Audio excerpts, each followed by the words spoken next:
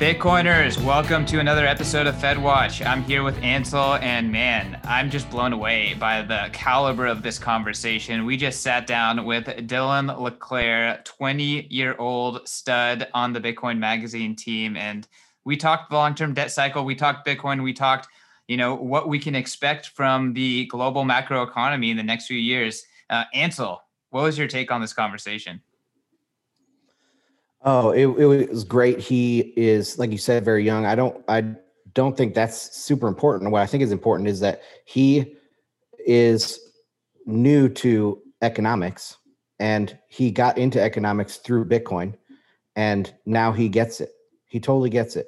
And he's starting to make some insights and he's starting to write some good content out there. And I think that this is the type of person we need in Bitcoin. And yeah, I had a lot of fun talking to him. Yeah, it is really impressive to see, Dylan coming into Bitcoin and economics with a very open mind and really fast tracking. You could call it like 35 years of education and experience in 2 years. And, me personally, like Bitcoin has been the biggest leverage point of my personal finance education and my education in macro.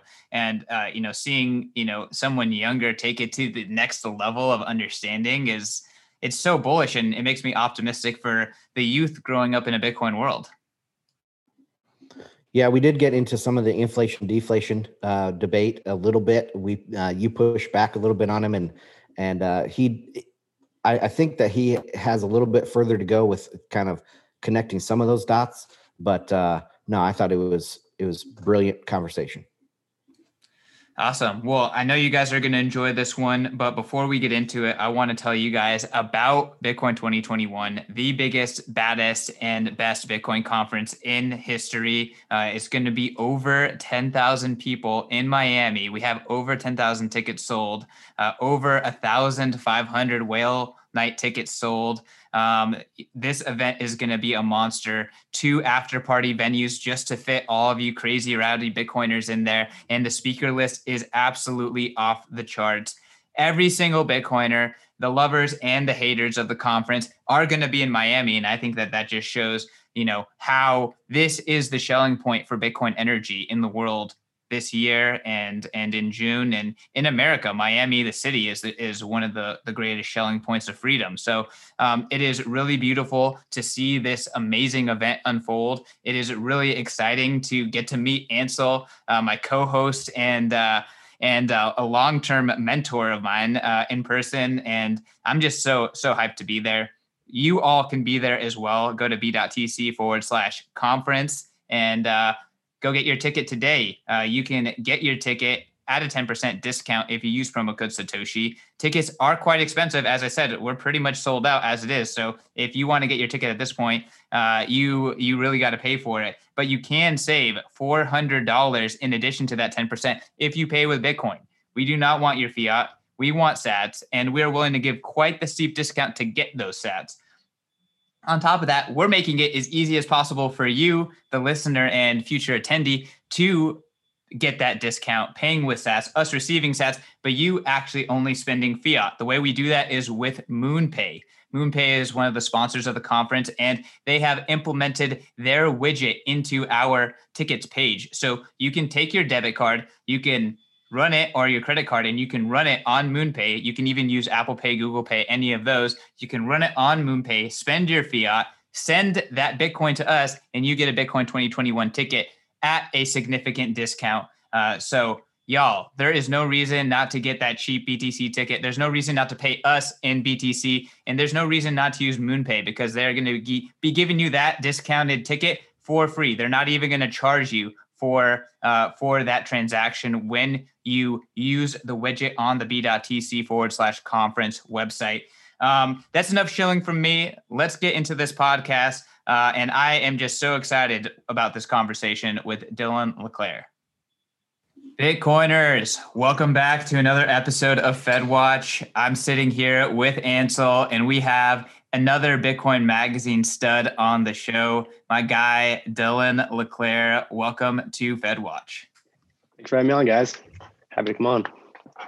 So, Dylan, you've been doing some fantastic work for Bitcoin Magazine and just in the Bitcoin space in general. I think your kind of profile has blown up on Bitcoin Twitter, and people have really started to get excited about the content and work that you're putting out. And it seems like the catalyst for that was this article that you published a couple weeks ago on Bitcoin Magazine, the end of the long-term debt cycle and Bitcoin. I thought it was an absolutely fantastic article. And just kind of seeing you put it together from backstage and then all the way to the actual production of it. It was really, really amazing to see. I guess why don't we just start off the show by introducing yourself, maybe talk a little bit about where you came from and how you got into Bitcoin, and then we can talk about this article. Yeah, sweet. So I kind of stumbled upon Bitcoin about 2 years ago, maybe a little bit longer than that. Just kind of was trying to figure it out. I've always been a numbers guy, but I figured finance was kind of the way that I was going to go. So I started reading a lot of like value investing books and frameworks, and just trying to figure out like markets in general, not like Bitcoin or crypto or whatnot. And so I did a lot of reading. I read like The Intelligent Investor and like a bunch of other stuff. And I was listening to a lot of podcasts especially like Preston's podcast. It's great. And he started digging a little bit into like macro frameworks and whatnot. And it took me a little bit, but what I came to the conclusion of like after a short while was that everything was kind of being driven, equities, real estate, Bitcoin. As I started to dig into it, everything is kind of being driven by this like macro landscape, and central bank liquidity and all this stuff, where like individual companies, you can stock pick all day, but this big picture is what really matters. So I did, I hopped on Twitter and was just kind of lurking for a while, learning. I read a lot. I read this piece that I just wrote, was inspired because I read Ray Dalio's Principles for Navigating Big Debt Crises. And he has a bunch of case studies and archetypes and all that. And it's really, really good. There's also a 30-minute video called How the Economic Machine Works, which I think everyone should go watch. It's really fantastic. So yeah, that's kind of like the macro landscape. And then with, regards to Bitcoin, I think everyone has their own rabbit hole journey, but that's happened for me. And I've kind of been obsessed with it for the last year or two, especially. So, and now I'm here. So. Yeah. So, I feel like you've done a lot of research. Maybe you had the time to do the research, but your kind of understanding of the big picture and macro is really, really well formed. Can you kind of talk a little bit about like maybe like how you got to that point mentally in trying to like understand, what is happening? Because even 50-year-olds managing millions and millions of dollars don't seem to kind of have a grasp of the big picture, like, what you're kind of like articulating in this and other content that you're putting out. Yeah. I think just like one of my best attributes is just like kind of figuring out who knows what they're talking about and who doesn't, or like, I guess like, just like, cycling or filtering out like noise from signal. And so Twitter and just like, I guess like the internet itself is such a great resource and everything's out there for free.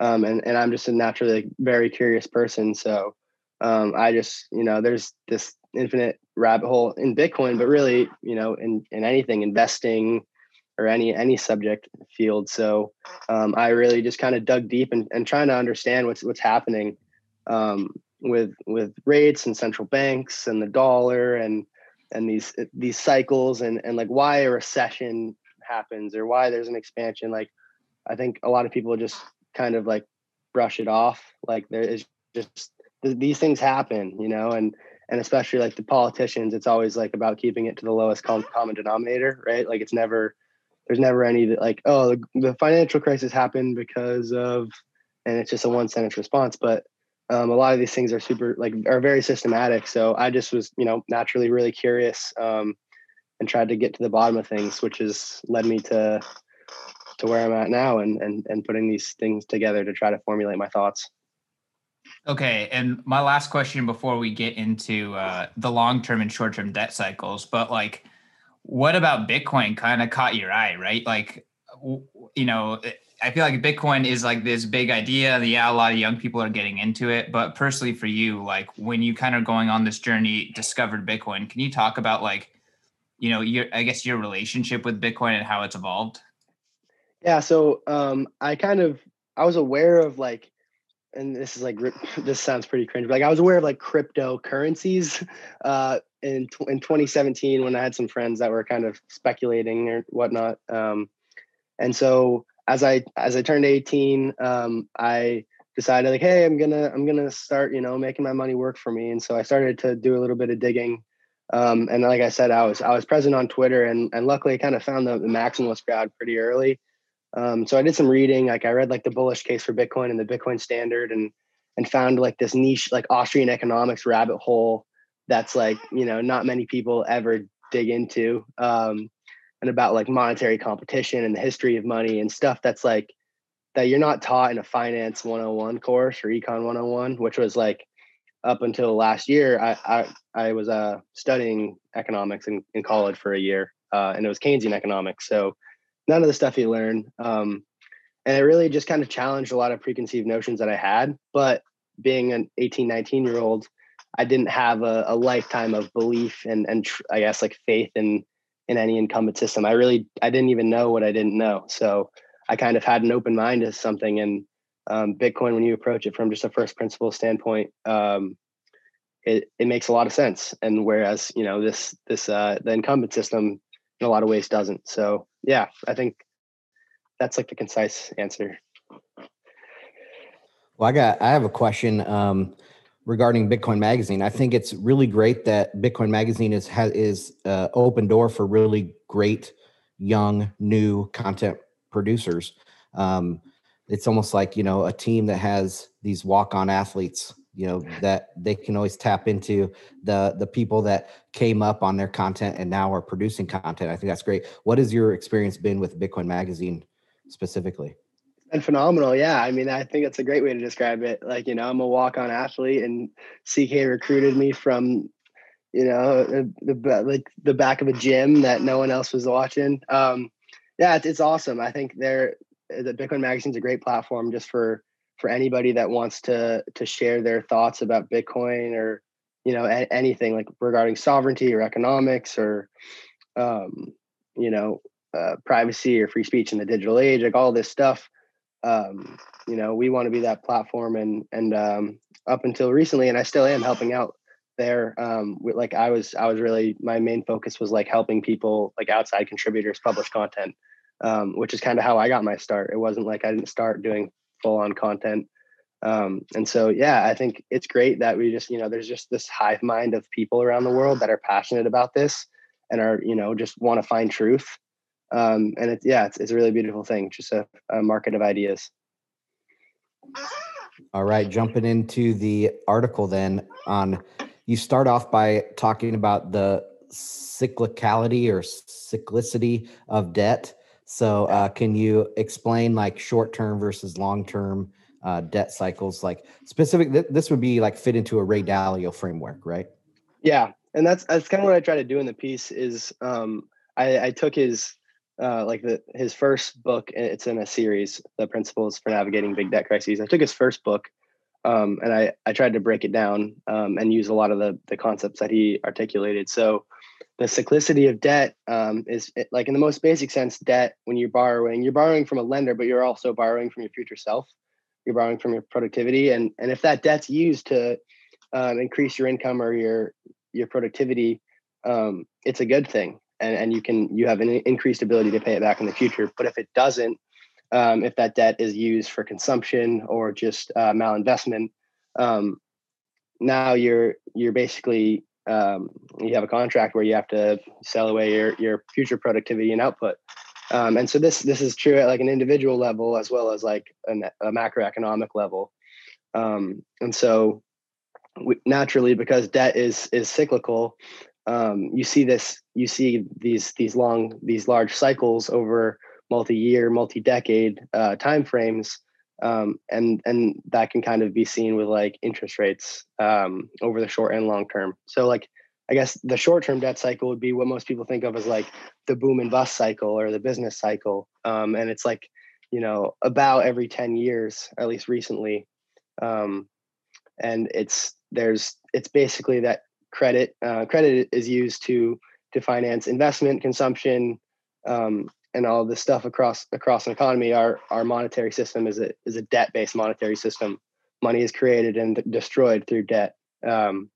And so when this, like the lending naturally, it's used for productive investment, but there is speculative activity that occurs. There is malinvestment, and over time, over years, over decades, the debt builds up, and there has to be, I guess, there's an upswing and there has to be a downswing, and so the debt has to be paid back. And this is, on a decade time frame or a short-term time frame. That's like the short-term debt cycle. And you can see, if you just look at the interest rate chart, there's these peaks and troughs in short-term rates. And I have that later in the piece. It's like from 2000 to 2006, and then 2008, and then just recently in 2020. And over time, these cycles, especially since 1981, it's just basically lower lows in interest rates. Whereas with every cycle, with every boom and bust, with every new expansion in credit, there's more debt in the system, and I guess new sectors in the economy are more over indebted than they've ever become, which makes it that much harder. Which is why rates continue to go lower and lower and lower. And when you get to the zero lower bound, that basically marks.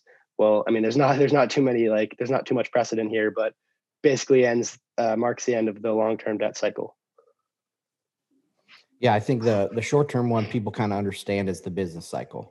That one makes sense, but the long-term one is really hard for humans with our shorter time lifespans or whatever of, say, 70, 80 years. That's about how long one of these long-term debt cycles will happen. And so no one really alive or active in the market today was active in the market back in the 30s, say. So it's, we have this, I don't know, in a company you call like institutional knowledge. I don't know what you would call it like in a market. The market-based knowledge is gone by that time that comes around. What I think is really interesting about this cycle in particular, though, is that we are on a pure credit-based system. There is no gold backing it up. So I do think that, I don't know, we're in uncharted waters. I don't know even where we would go back in history to see something that correlated to this, where there is pure credit-based money. Yeah. Do you have any idea on that?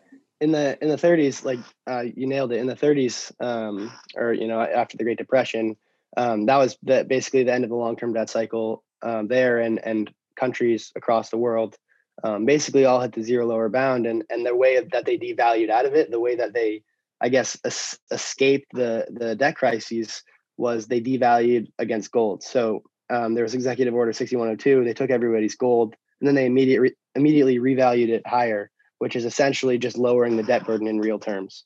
And so that basically allowed them to get out of it in a real basis. And then there was, the Bretton Woods agreement in 1944. But now, it's pure credit, and the more debt that builds in the system, the less likelihood that it's ever going to be paid back. And so they have to continue to pump in liquidity, and there's going to continue to be these just reinflations, and then these huge deleveraging events, which I don't think are going to go away. I think it's going to be kind of rocky the whole way down or up, I guess. Yeah, one of the things that I just think about all the time is that in the past, when we had commodity money, there was some backstop to the deflationary spiral, right? That when the bad debts would get liquidated, it would eventually stop at the backing, the gold.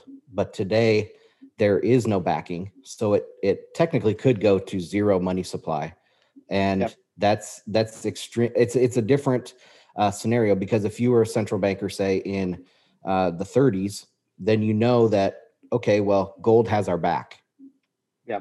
But today you can't say that. And so they're extremely scared. And that's why we see the same bailouts. That's why they continue to do the QE. They continue to do all this stuff because they can't let it reset. Yeah, they don't have a choice. Like, Yeah. And that's the thing, is that with the credit-based system, everything's just basically a claim, and the whole system is just kind of like levered IOUs on top of each other. And so when there is these deflationary deleveragings, it's kind of like the Brent Johnson thesis is like, the like being bullish on the dollar and the Dixie against all these other currencies. It's that there's so much dollar debt around the world, and especially offshore, which I didn't really even mention in the piece. And there's just not enough like baseline dollars. There's not enough. The system's basically insolvent, and so there's going to be these times when the game of musical chairs ends, and everybody's scrambling to get these dollars, and the system's so over indebted that there isn't enough, and it's just this spiral on the way down. And as a central banker, you don't have really any choice besides to continue or attempt to kick the can. And so in this event, and Greg Foss, who you guys had on, I believe, he has like this credit default swap thesis where basically saying in these deflationary deleveragings, the IOUs you have and the claims on purchasing power and the assets that you think you have, well, if all the money is destroyed, well, you don't really have anything. So you want to have something that has no counterparty risk, that's liquid, that's global. And there's really only one asset that you can hold in today's world. You can hold gold, but I don't really know many people that prefer a monetary metal in the digital age, which is where Bitcoin comes in, and is really just the perfect solution to all of this madness. Excellent. Christian, do you got something, or you want me to keep rolling? Keep it rolling, guys. All right. So then in the piece, you go into the monetary policy responses, like we were just talking, kicking the can down the road and all that. So interest rates, QE, stimulus. Where do you want to start? What's your favorite? Yeah, I mean, I think it's just it's kind of like an order, right? So like central banks, as long as they have interest rates to play with, they're happy to do that, and they can kind of manage these credit cycles. Like I think the fiat monetary system and just like pure credit, no commodity backing, no gold back, it was doomed to fail from the start. But in the 70s, there was this kind of inflationary period, and starting from and then in 81, rates at 20%, with Volcker coming in and raising everything up. Basically, they had a lot of room to play with. They had this huge lever that they could continue to, if the inflation ran hot, they could raise rates.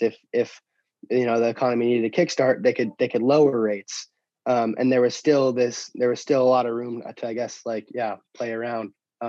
Now, over the course of a bunch of short-term debt cycles, rates have made their way to the zero lower bound, where we hit it in 08. Now, after 12 years almost, they couldn't even get rates to 3%. And so, yeah, that's kind of where QE has to come in, because there is no more room for the central banks to come in and stimulate. So, yeah, I don't. Do you want me to just go through it, or do you want to ask questions on that, or? Well, really not in charge of interest rates. They're in charge of the Fed funds rate, I guess you could say. But there's been studies done where they so Greenspan lowered the Fed funds rate by 0.5% or 50 basis points. Let's watch what happens with the FOMC or the open market operations. And they really didn't do anything.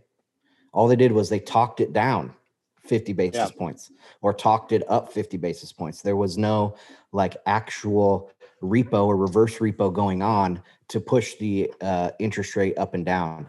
And now it's to the point where they can try to talk it up. Like you said, they couldn't even get over 3% because once they got up that high, their words didn't matter.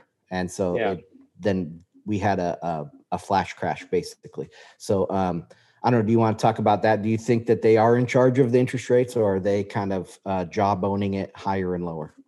I think, there's definitely, especially recently, it's a lot of jawboning. Like the Fed, I I mean, they ultimately like are in control. And if the Fed, raise rates tomorrow to 2%, everything would tank. So that they do have, I guess, a big red button where they ultimately are in control of this monetary and financial system.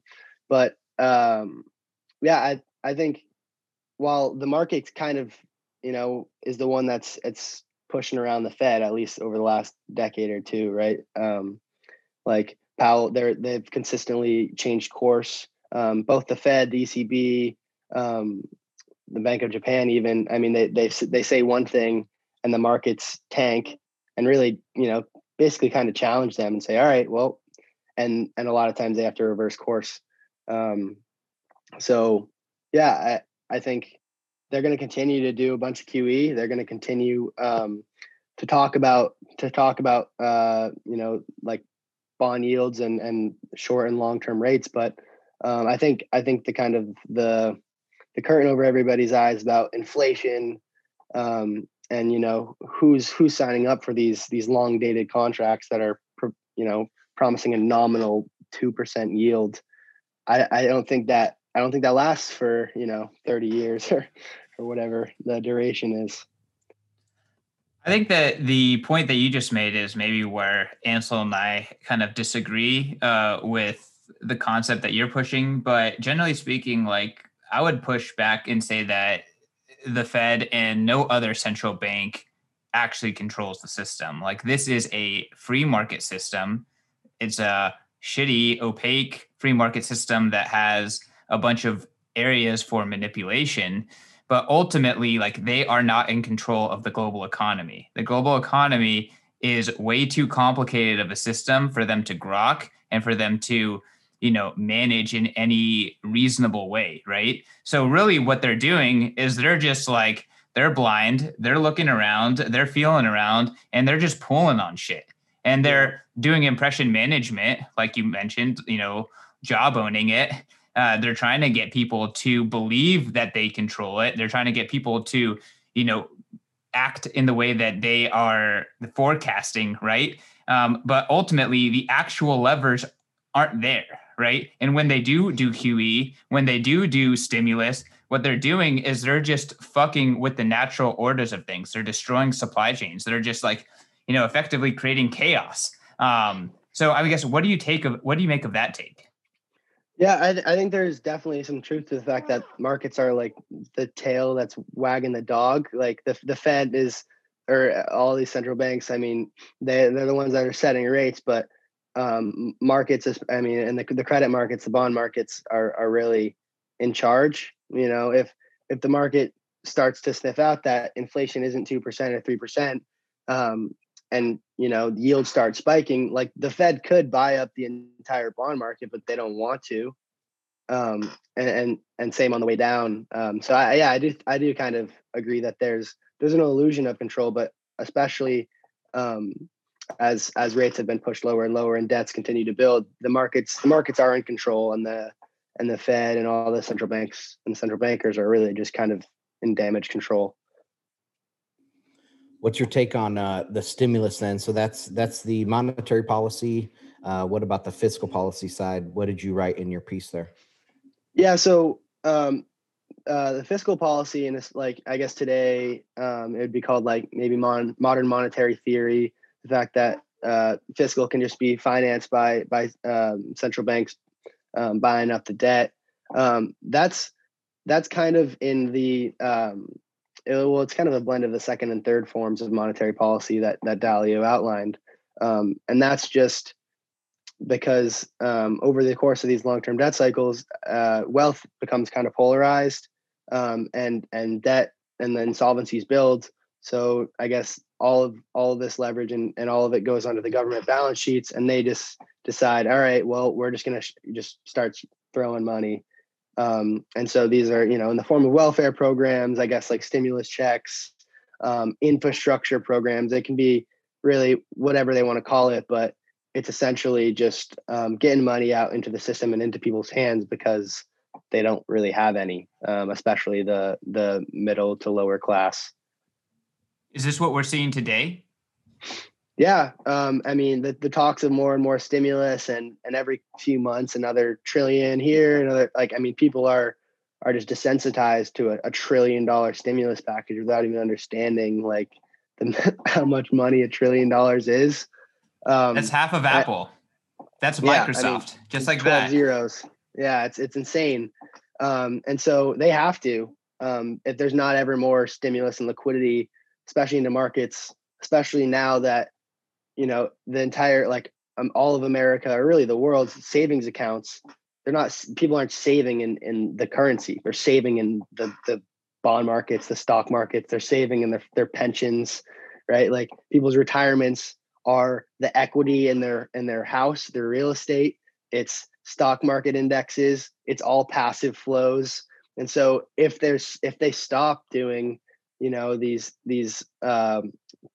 Congress stimulus packages, if they stop pumping liquidity into the system, both on the fiscal side and the monetary side, there's going to be a credit contraction. And once it gets going, like we talked about earlier, basically it goes to zero if they don't intervene. Like, money is destroyed, and there's so many obligations and promises in the system, and there's not even close to enough money to, I guess, to make up for all of those obligations. And it's this downward reinforcing spiral. And so yeah, they're really trapped. But the policymakers and all that want to pretend that they're being generous, or that they're doing it like just to be nice, or I don't know.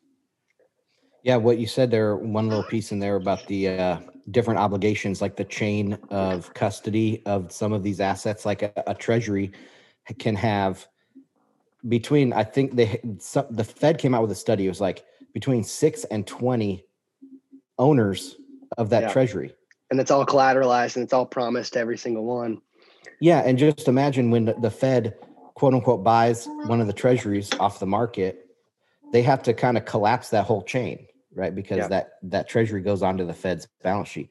And that's extremely, in my mind, that's extremely deflationary and retards the growth of the economy. So all of these policy, this monetary policy, fiscal policy, it actually handicaps the economy so it cannot grow in the future, right? And so you continually get diminishing marginal returns on all these things until something has to happen. And I guess the Fed, what I think is the Fed can kick the can to 0% growth.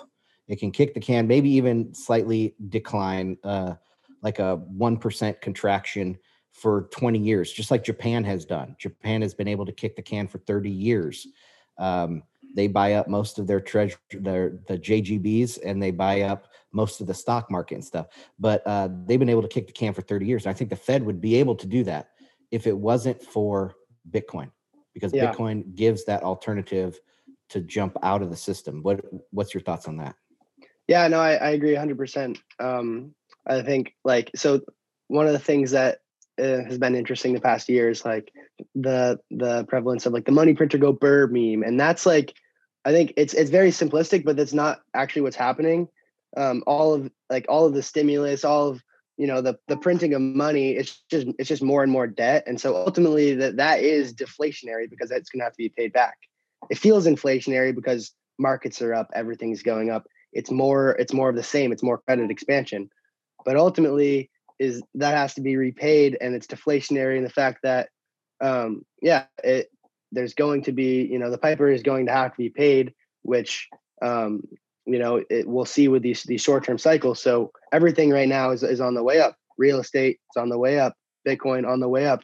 It's all just a form of leverage. And so I think if the Fed keeps rates at zero, if they continue to inject hundreds of billions of dollars into the bond markets a month, with Bitcoin now there's monetary competition. So what you're seeing, Saylor says, all right, I'll call your bluff.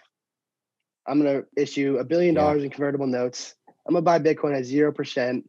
I'll give some equity optionality. So I'm not even paying interest for 7 years, and I can pay back $1 billion in 2027. And so, and MicroStrategy is a really small company, and $1 billion is like a drop in the bucket. It's nothing. But there's this reality that as more and more people and more institutions and entities hold Bitcoin on the asset side of their balance sheet, they also have dollar fiat liabilities. And so that in itself is a speculative attack where they're actively choosing to not pay down their liabilities and they're acquiring a monetary asset to hold. And so whether indirectly or directly, like Tesla would maybe be indirectly, where they acquire Bitcoin while they hold dollar liabilities. But with MicroStrategy and I mean, myself personally, other people I know, debt to acquire Bitcoin, it's really just an economic calculation. And like, am I going to pay? Is Bitcoin going to appreciate more than 3% over the next, duration of your loan, or whatever the interest rate is in the duration? And if you think it is, then you acquire Bitcoin. And in this process, dollars are created because you're borrowing money. Lending creates dollars. And in the process, you're also taking Bitcoin off the market. And so I think that ultimately, and we're seeing it now with Bitcoin at 55,000. And I think we'll see it over the next decade with whatever the price is trading at, and whatever happens in the incumbent monetary system. If the Fed keeps rates at 0, or even if it were 3%, or even if it was, as long as there's continued easing and credit expansion, which there has to be, people are going to acquire this monetary asset that has no counterparty risk, that they can hold themselves, that can't be debased, and they're gonna use dollar or fiat obligations to do that. And so, there's just this reality that monetary mediums are always in constant competition with each other, and that's an inescapable reality. Dude, that's so well put. That's great, man. I can't believe you only found Bitcoin 2 years ago, because that was a really good summation of, I think, where the narrative for Bitcoin is headed. That people don't quite get that yet. I think that's even an expansion on the Saifedean's book, The Bitcoin Standard. I think what you just said there is, it's tying in the legit monetary policy that we see. I think Saifedean's book is a little bit more theoretical or ideological of what's going on, but that was really, really good. I wanted to take this into second order effects, because you take the story there, or your post there about like social unrest and populism. What's your take on the current state of the United States? And maybe we could expand that to Europe in the West. And do you see war coming? Do you see, like, what kind of social unrest are you talking about? Yeah, I think there's a large, like, a large percent of the population that has been hurt by this, this last really 40 years, but more specifically the last like 20 years or so of asset inflation. And it's really just, I guess, credit expansion, where these people, like most people, don't own any assets. And, I think there's some crazy stat, like 50 or 40% of Americans don't have a spare $1,000. And so there's just this reality that a majority, or like, I guess, like half the population only has dollars, and only, I guess, makes their living on a fixed wage. And so with all this asset inflation, with, I guess, CPI being stated, inflation and all this stuff being stated at 1% to 2% over the last decade.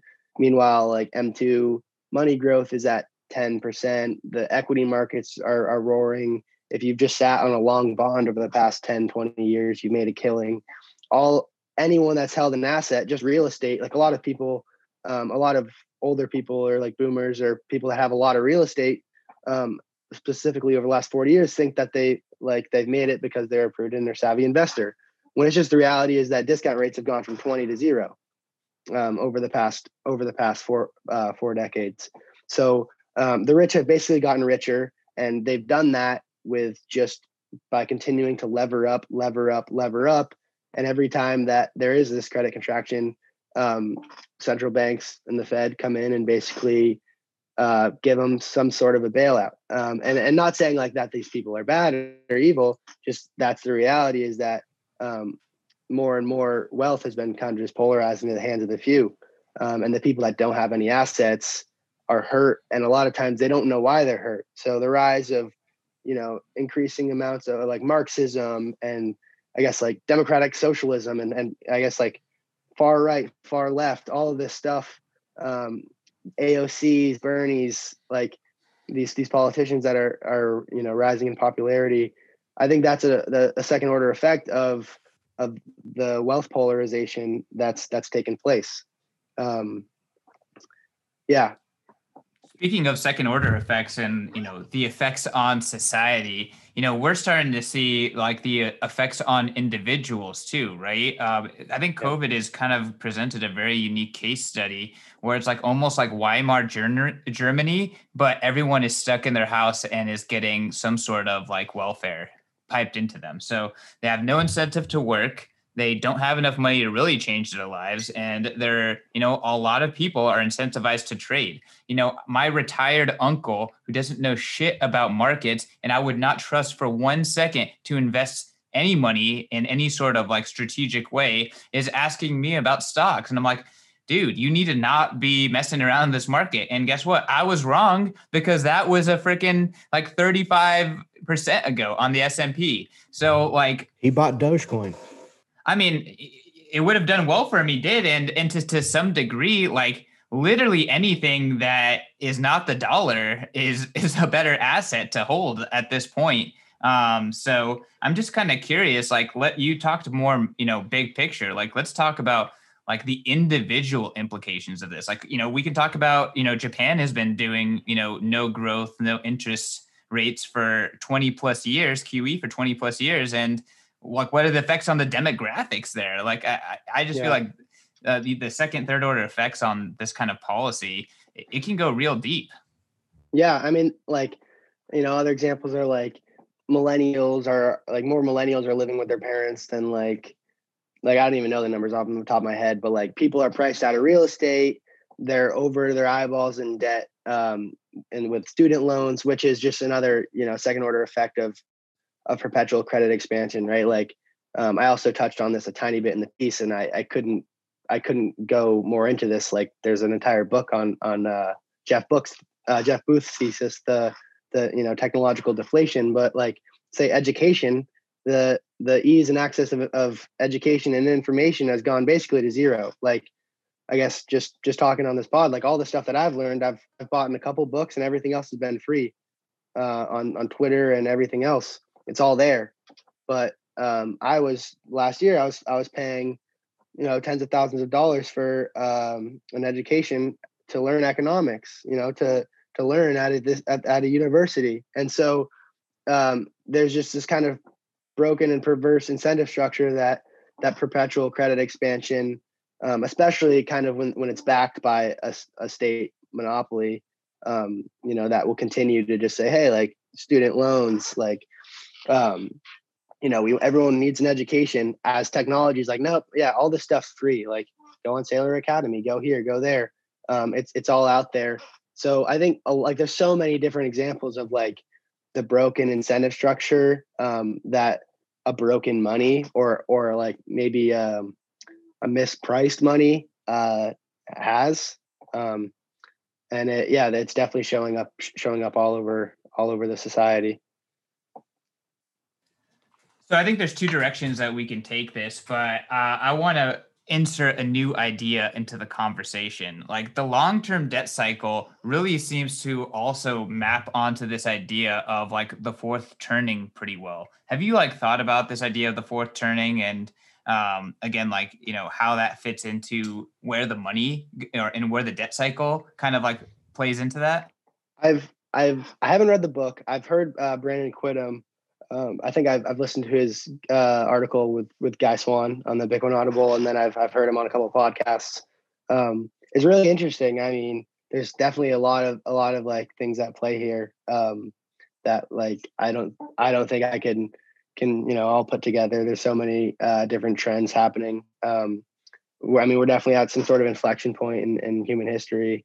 With technology, monetary systems, just like also like the sovereign individual, where it's like, the agricultural age, the industrial age, the information age, like all of these things are happening at once. And if you look at it with like a 1-inch view, nothing makes sense. It's like pure chaos. But, if you kind of backtrack a little bit and look from above, it's like, whoa, a lot of things are changing all at once. So, yeah, I agree. And I think it's going to be really interesting to like, okay, so we have this long-term debt cycle. We have this like let's call it a fourth turning. And then like maybe we have this super cycle where it's like the logic of violence because of cryptography and Bitcoin is changing. And that's all culminating to like right now. So I feel like there's a lot of forces that are going to project the world into a very different direction, into the future. And I'm kind of curious, like, what's your take, right? Like, there's going to be a transition process. There's probably going to be a light at the end of the tunnel. All of us think that Bitcoin is at the heart of all of that. Like, can you just talk about like at the end of this long-term debt cycle and into this Bitcoin future, like, what's on the horizon? Yeah, I think a lot of it just comes down to basic incentives. So like at the end of a long-term debt cycle, policymakers are monetizing debt at increasing quantities, debasing the money supply.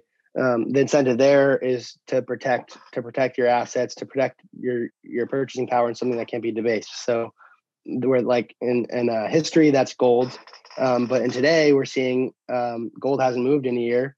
It's trading flat, and Bitcoin is up 600% or 700% or something like that over the past year.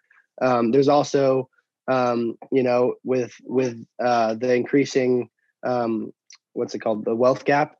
There's more and more calls for like some sort of wealth tax, right? Where eat the rich has grown a lot in popularity and sentiment. So what's the incentive there? The incentive there is, okay, I'm going to protect myself and I'm going to protect my wealth in cyberspace, where no one can take it, where there's no counterparty risk, where it can't be debased. I think that more and more people, it's still super early, but more and more people are going to realize that Bitcoin is there's really no alternative in terms of something that, where you want to park your wealth, where you want to park your value. It just all comes down to incentives. And so I think there's just like everything's really incentives. No one's better than your incentives. So with Bitcoin, it's just this natural, it's like the most pure form of economic incentives we've ever seen. The whole loop of hodlers, miners, just the whole network itself. So, in a world that's just kind of crazy and there's so much entropy, Bitcoin is just this kind of thing that chugs along and is a result of basic human incentives. All right, I think we set up the scene here real nicely, that we have these long-term debt cycles. We know what the central banks are doing in response to that. We know the effects of these cycles and the central bank actions on people, on society, and that Bitcoin is the answer. Now, I want to wrap it up. Last question is, where does the dam break first? If in a central bank, in a world of central bank competition or monetary convergence of things, with the US dollar being the world reserve currency, what breaks first? Do you think that there's going to be like a central bank in the Chinese central bank, the PBOC or the ECB, or where does the crisis happen first, and who adopts Bitcoin first? And do you have any thoughts on that in general? I think that there's definitely going to be some sort of like there's a game theory there between nation states and central banks, where there's going to be a first mover, and I don't really know if I have a view on who that will be. Probably a smaller nation, I would say, but I think where the dam breaks is that there's 100 trillion, I don't know, maybe 200. There are hundreds of trillions of dollars in credit obligations, and that are dollar, euro, but mostly dollar denominated. And I think the holders of these contracts are going to realize, and I think they're already starting to realize it, that they're basically signing up to lose their purchasing power. And so I think that there's going to be a sell-off in credit markets, and rates are going to start to spike as maybe inflation picks up. And right now we're seeing inflation actually start to show up in the CPI gauge, and that's a lot of supply chain constraints and all of that. It's not just a result of more money, but it's definitely playing an effect. I think so. The bond market, in my view, sells off, and there starts to be some sort of deleveraging event as people kind of realize that, the risk-free rate of 1.5% on the 30-year treasury or whatever it is, I'm guaranteed to lose almost all my purchasing power. And so then the Fed, these central banks have a decision. They can basically monetize everything, like the yield curve control. Like QE is we're gonna put a fixed amount of money in. Like right now, it's like $120 billion a month, and we're gonna buy at any price. Yield curve control, essentially, if they're committed to it, is we're gonna pump an undisclosed, and it doesn't really matter how much money, as much as it takes to pin yields, to pin bond prices at a certain point. So that's essentially, that's just challenging the market to really, that's saying, all right, well, we're a buyer at any price. And so if yields spike like this, as all these bondholders realize I'm going to get wiped out, I think what occurs is central banks, not wanting to be the one where everything, where it all collapses, basically monetize, like the Fed balance sheets at 7 trillion. I think that this decade we'll see it in the 20, 30, 40, $50 trillion range. I mean, I think they're going to have to monetize nearly all of the sovereign debt markets. And they're going to, re-enter themselves in the corporate bond markets and all of this. And they're going to just monetize everything. And I think that's, that's where Bitcoin is trading in 7 figures. And that's kind of the transition. But that's just my guess. I really don't know. I'm stacking regardless. Let's go. Always be stacking. I mean, that just statement, I feel like, encompasses what Bitcoin is that there's uncertainty about the future, and Bitcoin is certainty, and I'm just going to keep accumulating. So I feel like that trend is only going to strengthen. And hopefully, as we transition to a Bitcoin world, there can be some more certainty. There can be some better forecasting, because ultimately, this is just about, do humans have tools to measure and communicate value and ultimately make decisions on that? And I think that that's really where Bitcoin shines, and where the existing system is really faltering and crumbling. Dylan, this was an absolutely banger conversation. Ansel's DMing me right here. I can't believe that you're so young and you know all this stuff. Where can people learn more about you? Where can people find your work? And I guess if you have a last word for our audience, what would that be? Yeah, thanks for having me on. It was awesome to come chat. You can find me on Twitter at BTCization, Bitcoinization. I work for Bitcoin Magazine doing some stuff covering markets and doing some on-chain analytics and whatnot. So yeah, just reach out over Twitter. Would love to have a chat. And yeah, I really appreciate you guys having me on. All right, Dylan. Thanks again to all the listeners. Go follow Dylan on Twitter at BTCization. Go read all of his amazing articles at Bitcoin Magazine. Follow me on Twitter at CK_Snarks. Follow Bitcoin Magazine at Bitcoin Magazine. Follow Ansel over at Ansel Lindner. And what's your website? BTCMRKS.com. Bitcoinandmarkets.com. Oh man, I should know this by now. God, bitcoinandmarkets.com. Forget what I just said. And meet all three of us in Miami, y'all. Bitcoin 2021, best and biggest Bitcoin event in history. And yeah, you can meet us all there. So until then, catch you on the other side. Peace. See you, Dylan. A quick reminder that all of the content in this episode is for informational and entertainment purposes only. You should not construe the information as legal, tax, investment, financial, or any other advice.